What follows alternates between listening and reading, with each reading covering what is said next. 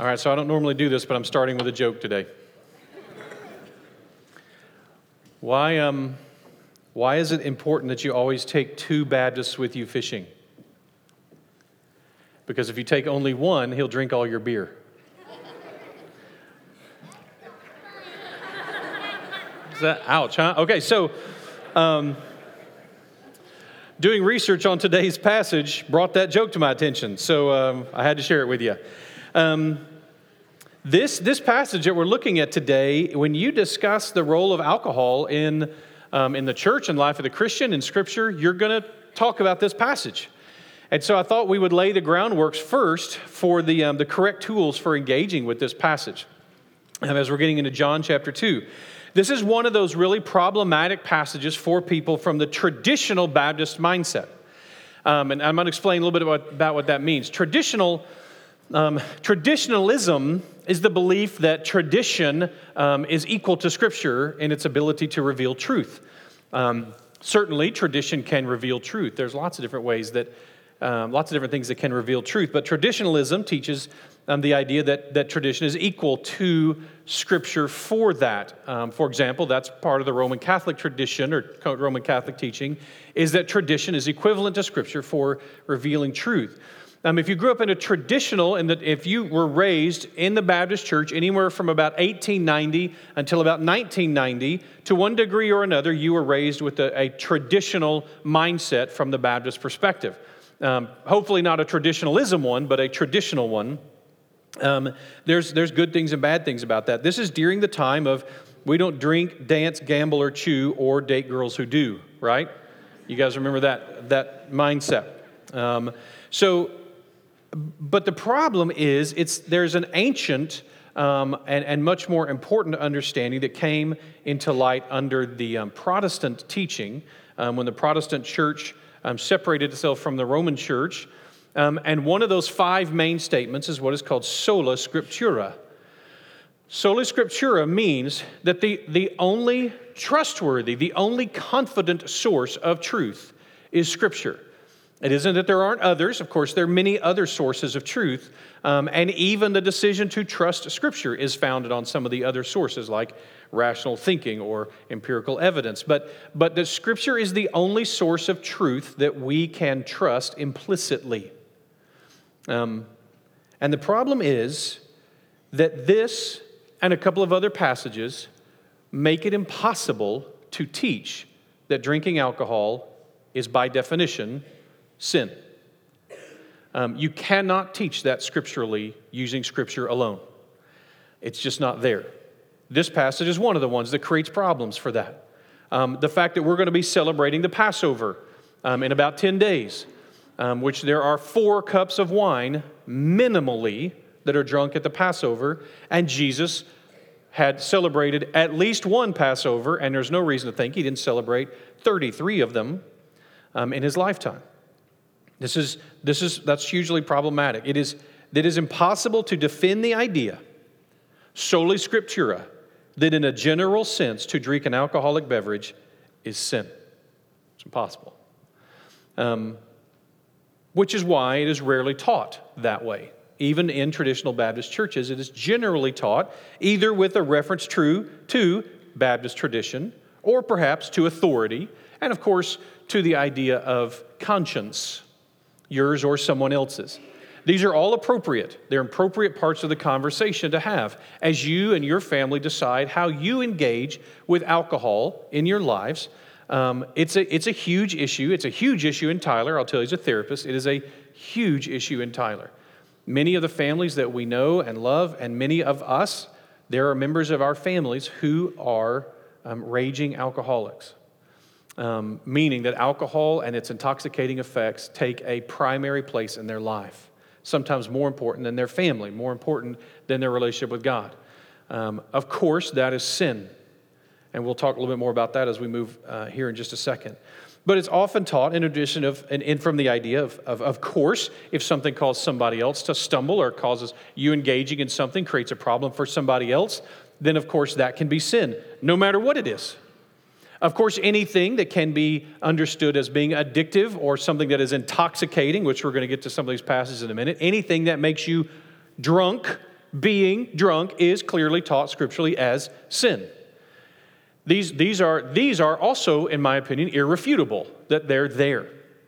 The abuse of alcohol is easy. Any idiot can abuse alcohol. It's harder to abuse some other things, although many things, almost anything, can be abused. Satan abuses Scripture in his temptations of Jesus Christ. If you can abuse Scripture, pretty much everything is on the table.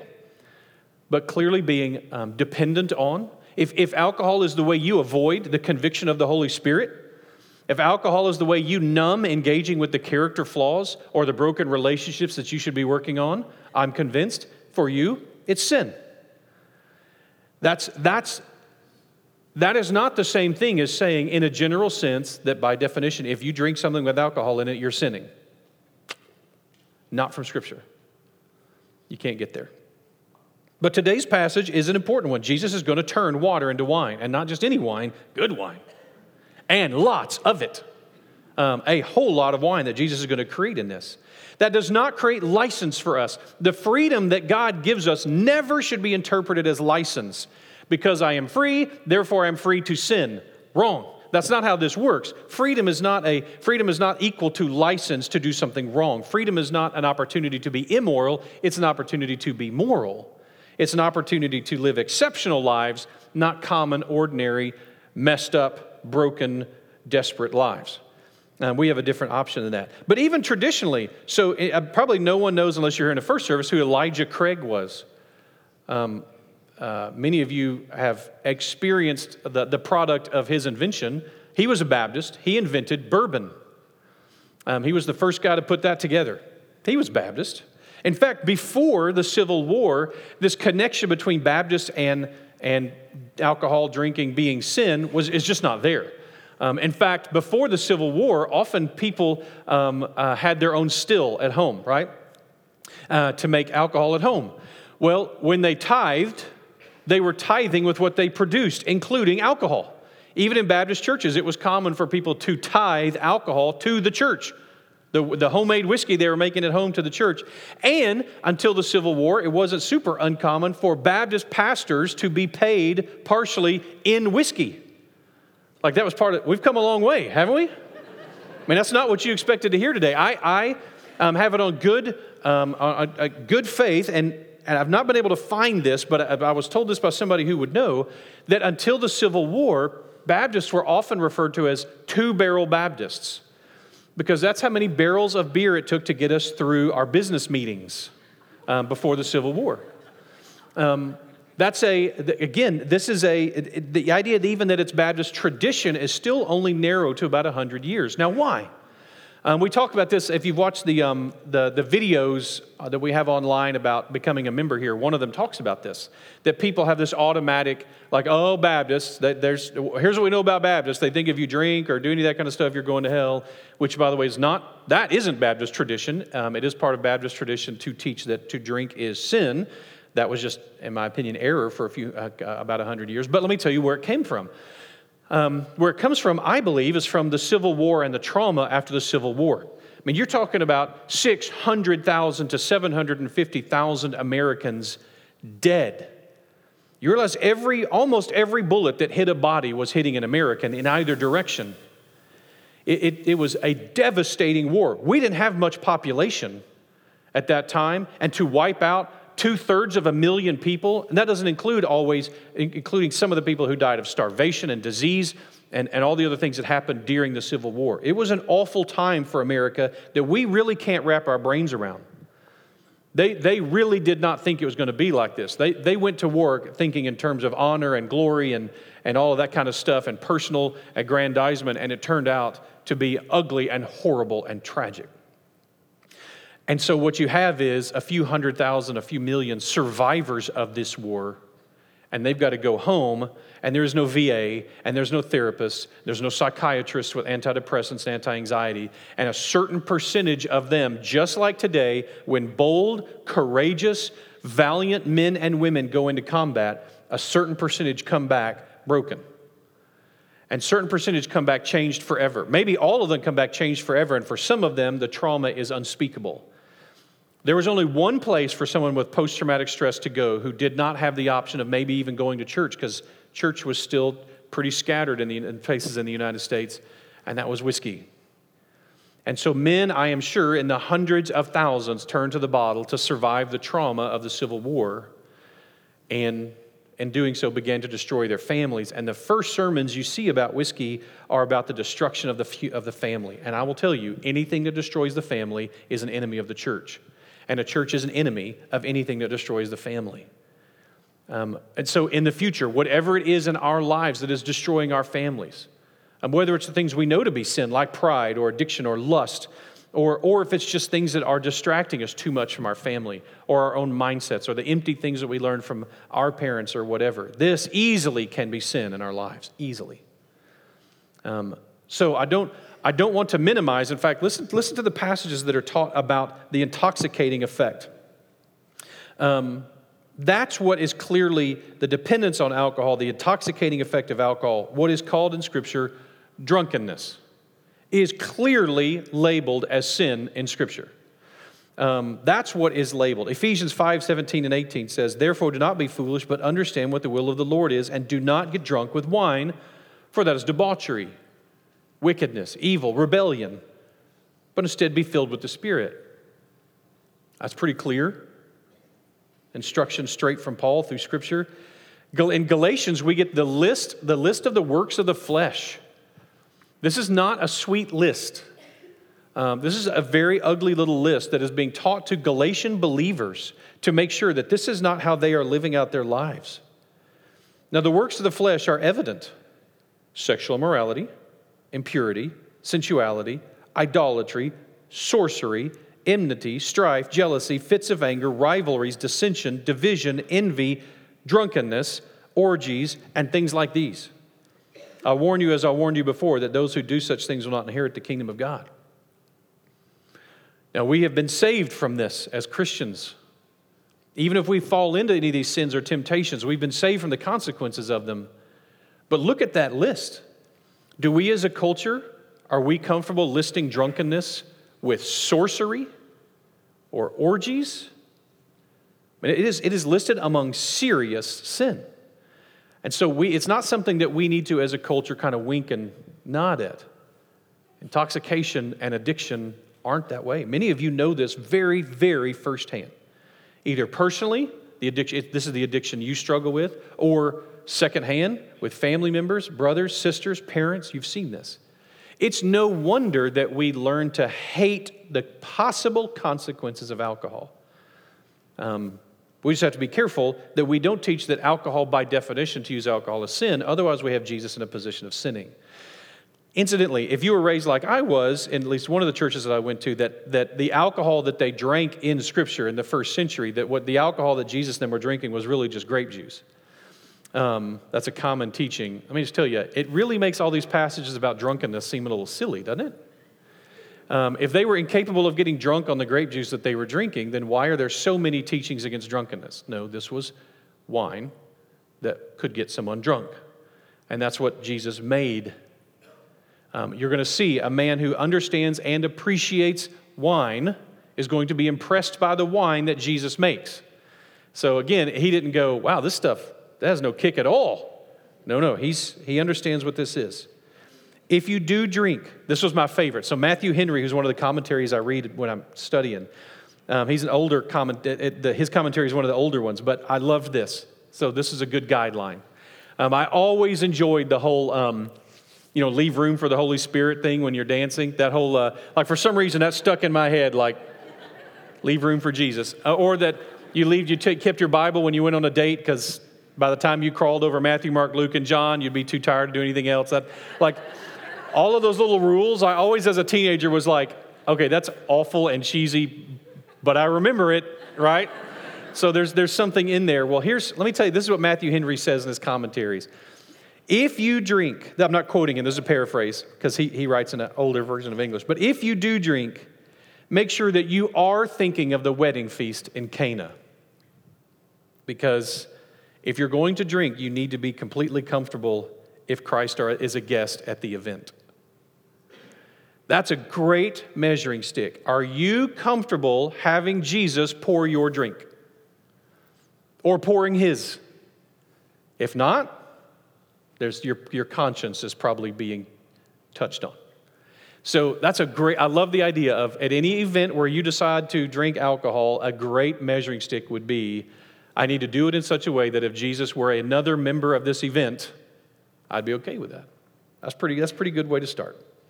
Never use our freedom as a cover-up for evil. Anyway, there's a lot of points of this passage, as you can see, that really aren't the main point with the conversation on alcohol, which it seemed appropriate to start with, lay the groundwork with. We could have spent a whole time talking about marriage. Jesus is, after all, at a wedding. So that's a good one.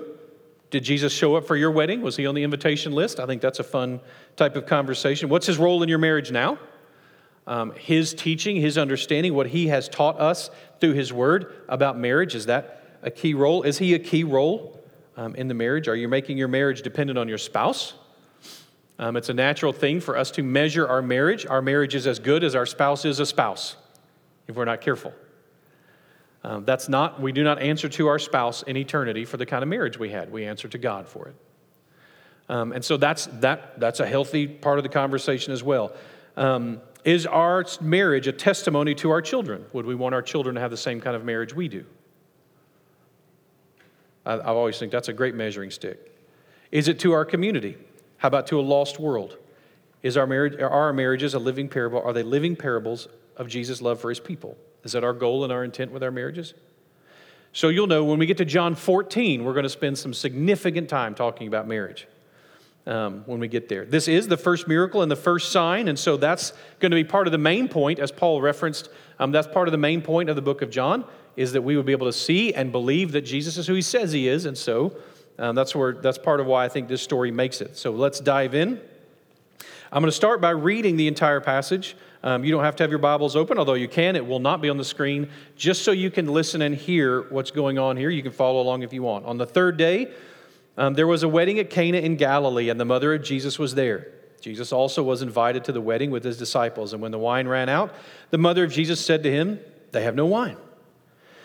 And Jesus said to her, "Woman, what does this have to do with me? My hour has not yet come." His mother said to the servants, "Do whatever he tells you." Now there were 6 stone water jars there for the Jewish rites of purification, each holding 20 or 30 gallons. Jesus said to the servants, "Fill the jars with water," and they filled them to the brim. And he said to them, "Now draw some out and take it to the master of the feast." So they took it. When the master of the feast tasted the water that now had become wine and did not know where it came from, though the servants who had drawn the water knew, the master of the feast called the bridegroom and said to him, "Everyone serves the good wine first, and when the people have drunk freely, then the poor wine. But you have kept the good wine until now." This, the first of his signs, Jesus did at Cana in Galilee and manifested his glory, and his disciples believed in him. All right, so let's start taking that apart, seeing what all it has to teach us. So on the third day, there's a wedding in Cana of Galilee. The mother of Jesus was there. Jesus was invited to the wedding with his disciples. So Cana is kind of between Nazareth and Capernaum. It's in the middle up there. When we go visit, when we go to Israel, we take our Israel trips. Sometimes we get to stop in Cana, and sometimes we don't. It's one of those that's a good one, but it's not at the very top of the list. But one of the things we like to do when we go is when we do go, and when Deborah and I went a few years ago and took a crew, we had a handful of couples that remembered their vows. I'm not a big fan of renewing vows. That implies that vows need to be renewed to me, and I think that's just a huge mistake. They are, after all, vows. You don't need to redo them. It's totally appropriate to remember them. And so I love when people remember their vows. In fact, that's part of why when I do premarital counseling, when I do a wedding, I strongly encourage couples to use traditional vows in their wedding. They may write their own, although those just scare me to death. I don't know. I mean, every time I'm like, okay, you got to get them to me a week in advance, and I will then edit them. They're like, it's our wedding. Like, have fun with that. Because I'm not doing it unless I edit the vows. And so, because I'm not going to sit up there and while they're speaking be going like, no. Everybody ignore everything they just said. Like, that's going to be way more embarrassing. So give them to me to edit, and I look at them, and sometimes they're terrible. I mean, they're really, it's like, wow, you thought this was a vow? This isn't even a vow. I mean, this is terrible. And so we get to have a good conversation about that. But what I tell them is, even if you do your own vows, I also want to do traditional vows. Why? So the people in the audience get to remember their vows. So that when you're sitting out there in the audience and that couple is standing up there and they're doing their vows, you reach over and you take your husband or wife's hands because you're remembering your vows. It's good to remember them. They don't need to be renewed. Unless there's a repentance involved, maybe there needs to be a renewal. But in normal circumstances, remembering them is plenty and really a good idea. So I recommend that. So they're going to go there. It's the 6th day in the book of John, by the way. If you don't count eternity past, it's the 6th day in the book of John. It's the 2nd day after the calling of Philip. John is still continuing this journal format at this point. So they have walked from the Jordan at the baptism site, which was about 85 miles, to to Bethsaida. Then they go from Bethsaida to Capernaum, and then back. Anyway, it ends up being 85 miles and then 23 miles and 20 miles between these places. So they've done a lot of walking in these 6 days. A Jewish wedding, which is what he's visited. Again, we'll talk way more in detail at about 2/3 of the way through the book of John. But a Jewish wedding is really about the transfer of responsibility of a woman. A Jewish wedding is about the father is responsible, is covering this woman, is responsible for this woman, and now she's being moved into the responsibility and the care of this young man. That's really mainly what a Jewish wedding is about. Over time, the traditions have been added and added and added and added. That's what traditions do, is they typically take ground if you don't question them every once in a while. And so that's what you're talking about in regards to this. We see now a Jewish wedding has all types of different steps. Back then, probably not very many. But so when the bride was transferred to the groom as being under his care, and again, we'll talk more about this in John 14, but the whole process is they decide to do this. Then he goes to prepare a home. Again, if you've been to Israel, they have these insulas, these little mini family communities. And he would go back and build a home in addition to this little mini community. And then when he was done, and depending on his wealth and all that kind of stuff is how much of a home he would build, then he would go back and get her. But first he would send the best man. The best man would go and warn them. He's done, he's coming. And so then he would show up sometime in the next 24 to 48 hours, which would be quite a surprise if you've got to wait. You don't know if it's going to be 2 hours or 30 hours. And eventually he's going to show up, and when he does, you've got to have your entourage ready, bride, and then your family and your whole entourage, you follow them back to the groom's father's house, and you celebrate this. You have a little ceremony, and then you have a party that can last days. That's what's going on apparently in Cana, is that he's been invited to this party. He's been invited to the wedding itself. And what's happened is there's a few weird things in this story. One is we don't meet the father of the groom. The father of the groom should be the one hosting this party. We meet the groom, but we don't meet the father of the groom. That's strange. That may be an indication that the father of the groom is dead. That the groom himself is having to throw this party, which is why he has low quality and not enough wine. That's a problem. That's part of it. We also don't see Joseph. Joseph does not show up. From the time Jesus is 12, Joseph goes unmentioned to the rest of the Gospels. The tradition is that Joseph, sometime between Jesus was age 12 and when he was 30, Joseph died, which is very likely. In the Roman Catholic tradition, Joseph was very old when he married Mary. There's no scriptural reason to believe that, but that he was already older. Regardless, he's probably dead, which is what's going to happen is we're going to see a Jewish woman have a problem. When a Jewish woman has a problem, that means at least one Jewish man has a problem. Okay? That's the definition. And she's going to transfer this problem to a Jewish man as quickly as possible, is what you see happen. When the wine ran out, the mother of Jesus said to him, "They have no wine." And Jesus said to her, "Woman, what does this have to do with me? My hour has not yet come." His mother then says to the servants, "Do whatever he tells you." Remember how we talked about how so many of these passages, especially in John, feel so real? You go, yep, that's how those type of people talk to each other. This is a mother and a son having a conversation, and neither one is listening to the other one, right? Especially the mother is not listening to the son, a firstborn son. So she has this problem. The assumption is, again, like I said, Joseph is dead, so who she goes to is her firstborn son. It's natural. Why Mary is involved in the wedding at this level, we have no idea, no clue. But what we have is she somehow finds out this couple is out of wine. That probably is going to have a social consequence for them, as in this will be their reputation from now on. Oh, you know so-and-so? Oh, yeah, they're the ones who ran out of wine at their wedding party. Like, that's going to be what they're known as forever. And so Mary's trying to help this young couple avoid the humiliation of that, probably. Again, you're reading into it, but that's likely. So we don't know what Mary is looking for here. What she says is, there's a problem. She goes to her eldest son, which is the appropriate person for her to go to, and declare, there's a problem. They have no wine. And Jesus says, which is none of my business. That has nothing to do with me. I'm a guest at the wedding. How is it possibly my problem that they have no wine? That's not my problem. And on top of that, it's not my time. Now, my time for what? This is an odd little statement. We'll get back to it, but it's a tough one. But what you got to love is Mary's response is to ignore Jesus. In fact, I think it should say that. His mother, comma, ignoring Jesus, comma, said to the servants, do whatever he tells you.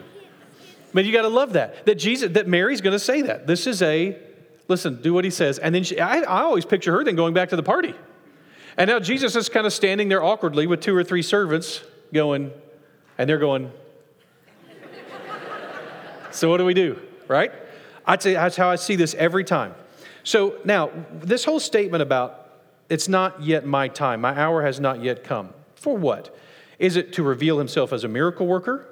Is it to reveal himself as someone who steps in and takes care of problems or steps in and saves people? Is it to reveal himself as the Messiah or as God on earth? Is it just more general, just to draw attention to himself? It's not yet time for him to start drawing attention to himself? We don't know for sure. Now, we're going to run into this phrase, some version of, it's not my time, or it's my hour has not yet come, multiple times in the book of John. We're going to see this over and over again, this idea. We see it through all the Gospels. So Jesus is on a timeline, and it feels like Jesus isn't even sure when his time is coming. He just knows when it isn't his time. The Holy Spirit has yet to reveal to him. When we get to John 7, we're going to camp on this a little bit.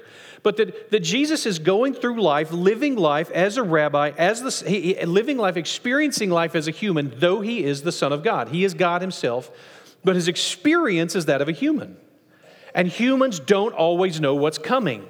Even really spiritual ones, even ones well connected with God, don't always know what's coming. But we can wait upon the Lord and let God lead us.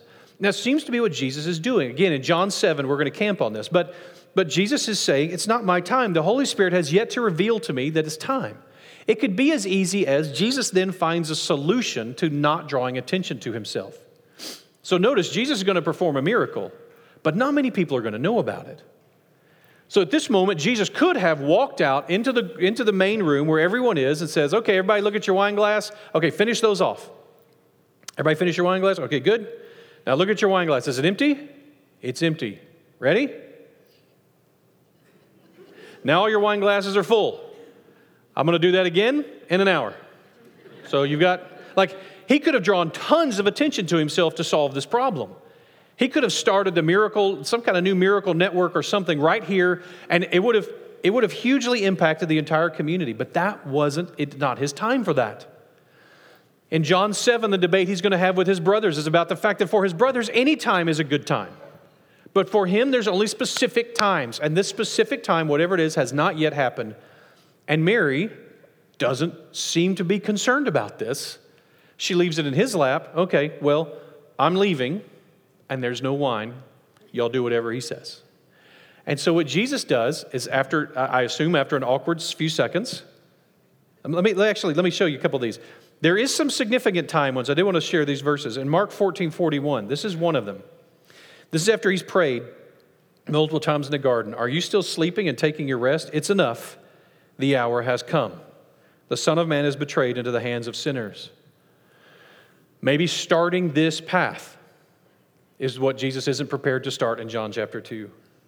In John 13, now before the feast of the Passover, when Jesus knew that his hour had come to depart out of the world to the Father, having loved his own who were in the world, he loved them to the end. So here Jesus is going to know in John 13 that his hour has come to leave the world. Regardless, It is not Jesus' time to do something, and I don't believe that Jesus changed some cosmic plan for Mary here. I think whatever it is, he still manages to avoid, even though he performs a miracle and creates a sign here. And by the way, the term woman is universally agreed upon to be a term of endearment here. Jesus is not talking down to his mom. He's not being rude to his mother, anything like that. This is a term of endearment. All right, so verse 6. Now there were 6 stone jars there for the Jewish rites of purification, each holding 20 to 30 gallons. So if you picture, I love that a lot of times you go somewhere in Israel or other places, and they'll have wine jars, and they're shaped. There's these beautiful like shaped wine jars. And as a boy from East Texas, I go maybe 5 gallons. So here's what the jars looked like for purification. Again, when you heard jar, you pictured ceramic, or if you heard barrel, you pictured wood. This is Israel. It's stone. So giant stone. See the people standing by it? These huge stone, kind of big stone barrels. And this family had 6 of them in their home. Does that give you a hint as to how much tradition and rules had been added to the purification rites? That a family had to have 6 giant barrels of water for purification. This had gotten out of hand. So a lot of the purification rites that we read about in the Bible are very specific for very specific times. That was not true in the time of Jesus. The rabbis and Pharisees had added so many purification rules and rites and regulations that it was outrageous. In fact, the one thing that everybody thinks they know about Jews from the first century is that Jews were the Bible had told the Jews they were supposed to wash their hands before they ate. That is not in the Bible. That's a rabbinical teaching later. It would have made more sense if Jesus or if the Bible had taught it. That even that was something added in. That's not scriptural. This is 120 to 100 gallons of water, and Jesus is about to do something impressive with this. So he tells them, fill the jars with water, and they filled them to the brim. Notice, as these purification rules have become so impressive, that Jesus is going to take from ritual purification and he's going to turn it into a community celebration. This is the repentance that the American church has been going through for the last decade or two, I think. The churches that aren't doing this are dying, and the churches that are overdoing this are dying. But we have gone from saying, listen, what we're really about is ritual purification. Behavioral modification, that's what the church is about.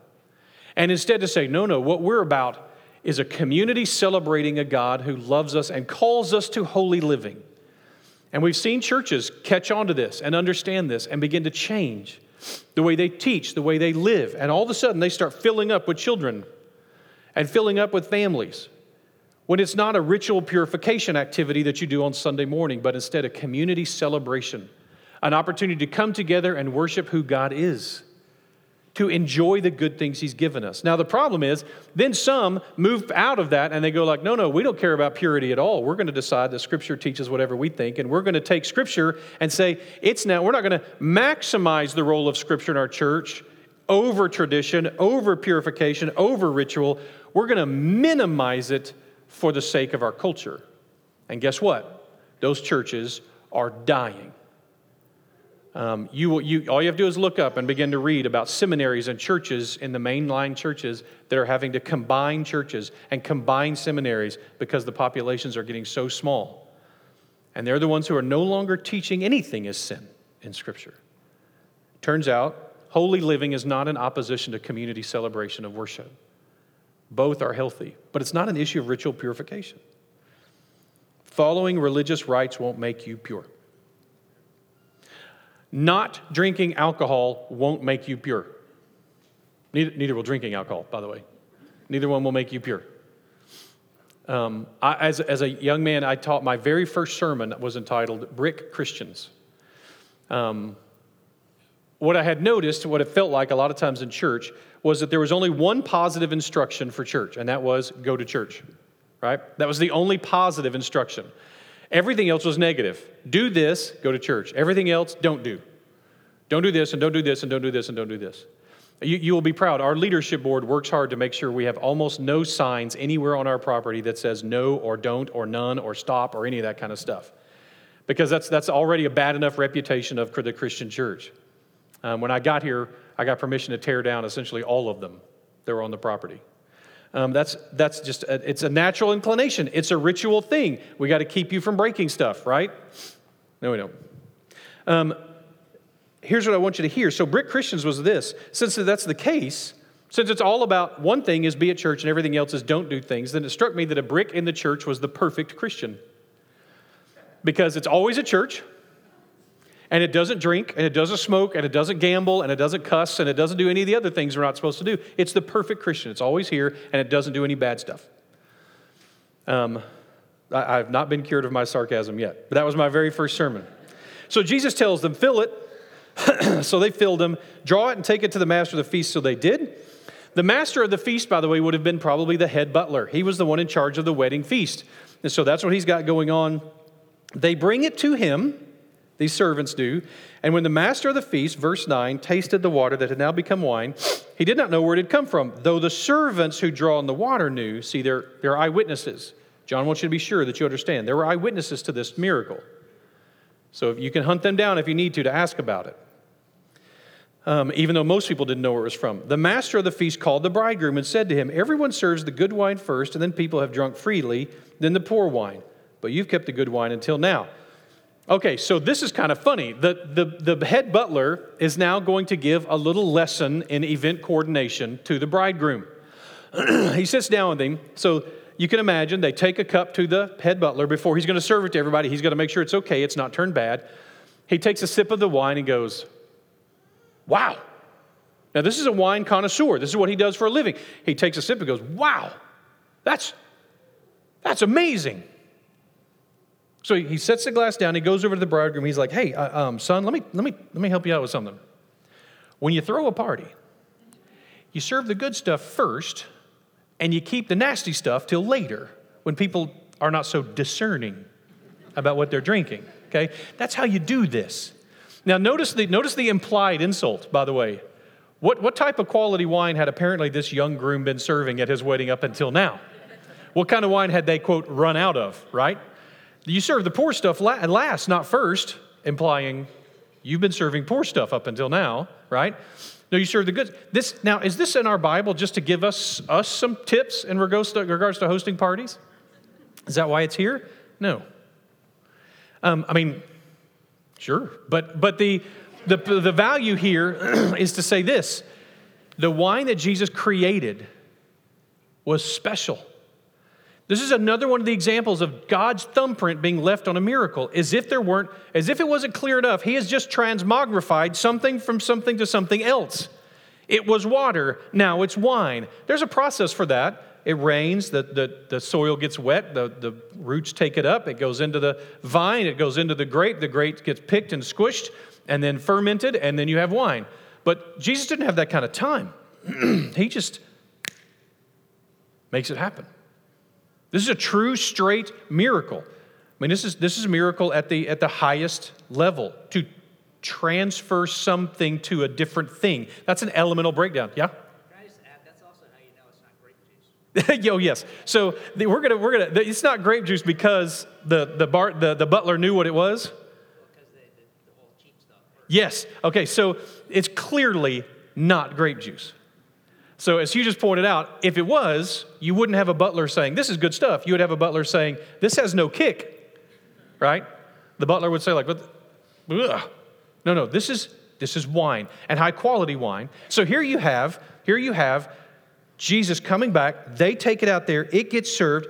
And what he wants you to know is, this is an amazing miracle. This is showing off. It's one thing to turn water into wine. That's impossible. But to make it into good wine is just showing off. This is the 3 Hebrew children who didn't smell like smoke when everyone else did at the fire of Nebuchadnezzar. This is the fact that Moses and his people walked on dry ground. That you say, well, there's all kinds of natural ways that water can pile up as people can walk. As John Redford pointed out, yeah, but the timing is impressive. that it opens up just in time for the Jewish people to escape and then closes up just in time to kill the chasing army. But also they walk on dry ground. That's not possible. That's a fingerprint. It's not just that a giant is killed, it's that it's killed by a little boy with one rock. You look at miracle after miracle after miracle, and what you see is God, it's not just that Gideon kills the Midianites, it's that he does it with 301 people. His fingerprints are all over this. I'll share with you, one of the miracles I've experienced in my life is that I had a client who I'd been meeting with for a few years, and she came to me one day and said, hey, God woke me up in the middle of the night, all night, to pray for your baby. And I was like, well, that's super sweet. Thank you so much. She knew we'd had 2 miscarriages at that point. And I said, I'm really touched. Thank you for praying for him or her or whatever. But, we're not pregnant or anything. At least that's what I thought. It turns out we were pregnant. And that God had woken this woman up to pray, and she was a prayer warrior, to pray all night for the baby that we didn't even know existed yet. That's Mark. And so at about the time that we had lost our other babies, this woman was up all night praying for a baby that we didn't even know existed to pray for. That's a miracle, and it is a thumbprint. This is the first of his signs that Jesus did in Galilee, Cana in Galilee, and manifested his glory, and the disciples believed in him. Yet another testimony, yet another witness to who Jesus is. We have John the Baptist, we have Andrew, we have John, we have Nathanael, we have Jesus' own words, and now we have his miracles. This witness is called a sign. It is, that literally here means evidence, proof that Jesus is special, that there's something miraculous going on here, that this is not possible. The word here is doxa, his glory. It can mean reputation or opinions of others. It can be partial to this.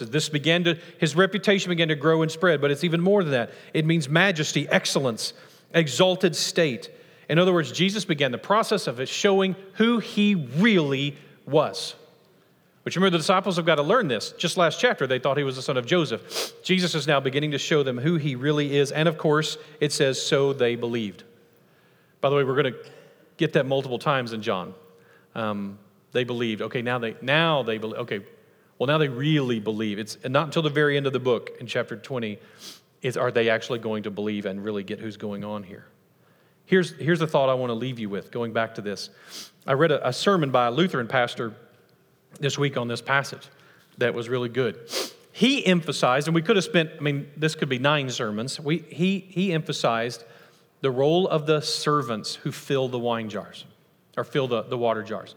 That this is such an intriguing little thing that this guy pointed out, that Jesus just tells them, he gives them 2 instructions: fill the water jars. So do they do it?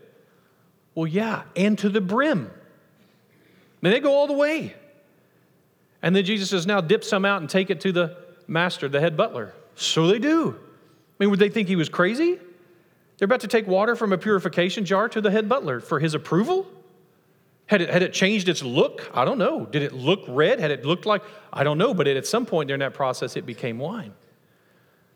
This was the teaching that this guy pointed out. The phrase of Mary saying, do whatever he says. This is a great teaching for us. Do whatever he says. But why would I do that? I didn't ask you to ask why. I gave you an instruction. Fill up the water jars. Now take it to the head butler. Do what he tells you to do. My guess is most of us in this room have 1 or 2 things in our life that we know right now Jesus would give us an instruction. Do this or stop doing this.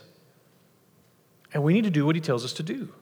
That needs to be our mindset. It is the vision of our church that we would do what he would tell us to do. It's why our leadership board prays and sings the song, Be Thou My Vision, that we would be reminded we don't want to do what we want to do. We want to do what he wants us to do. So I don't know what that is for you. As we wrap up this chapter, to be thinking about, when you look back at, maybe it has to do with alcohol. Maybe it has to do with your marriage. Maybe there's something there that you've already connected to. Maybe it's a relationship. Maybe it's your role. Maybe it is your role in the church. Maybe it's your relationship to whatever. Maybe it's the way your heart is hardened about something that you would say, you know what, I need to do what Jesus would have me do. What does he want me to do? So I'm going to pray that over us. Father, I thank you for the power of every one of these passages and how fun and exciting they are to engage in and have a fuller understanding of. And Lord, I thank you for the power of your scripture and your scripture alone. to be a trustworthy source of truth. Father, I thank you that your Son teaches us through Scripture, and your Spirit enlightens it for us, just as he inspired it so long ago.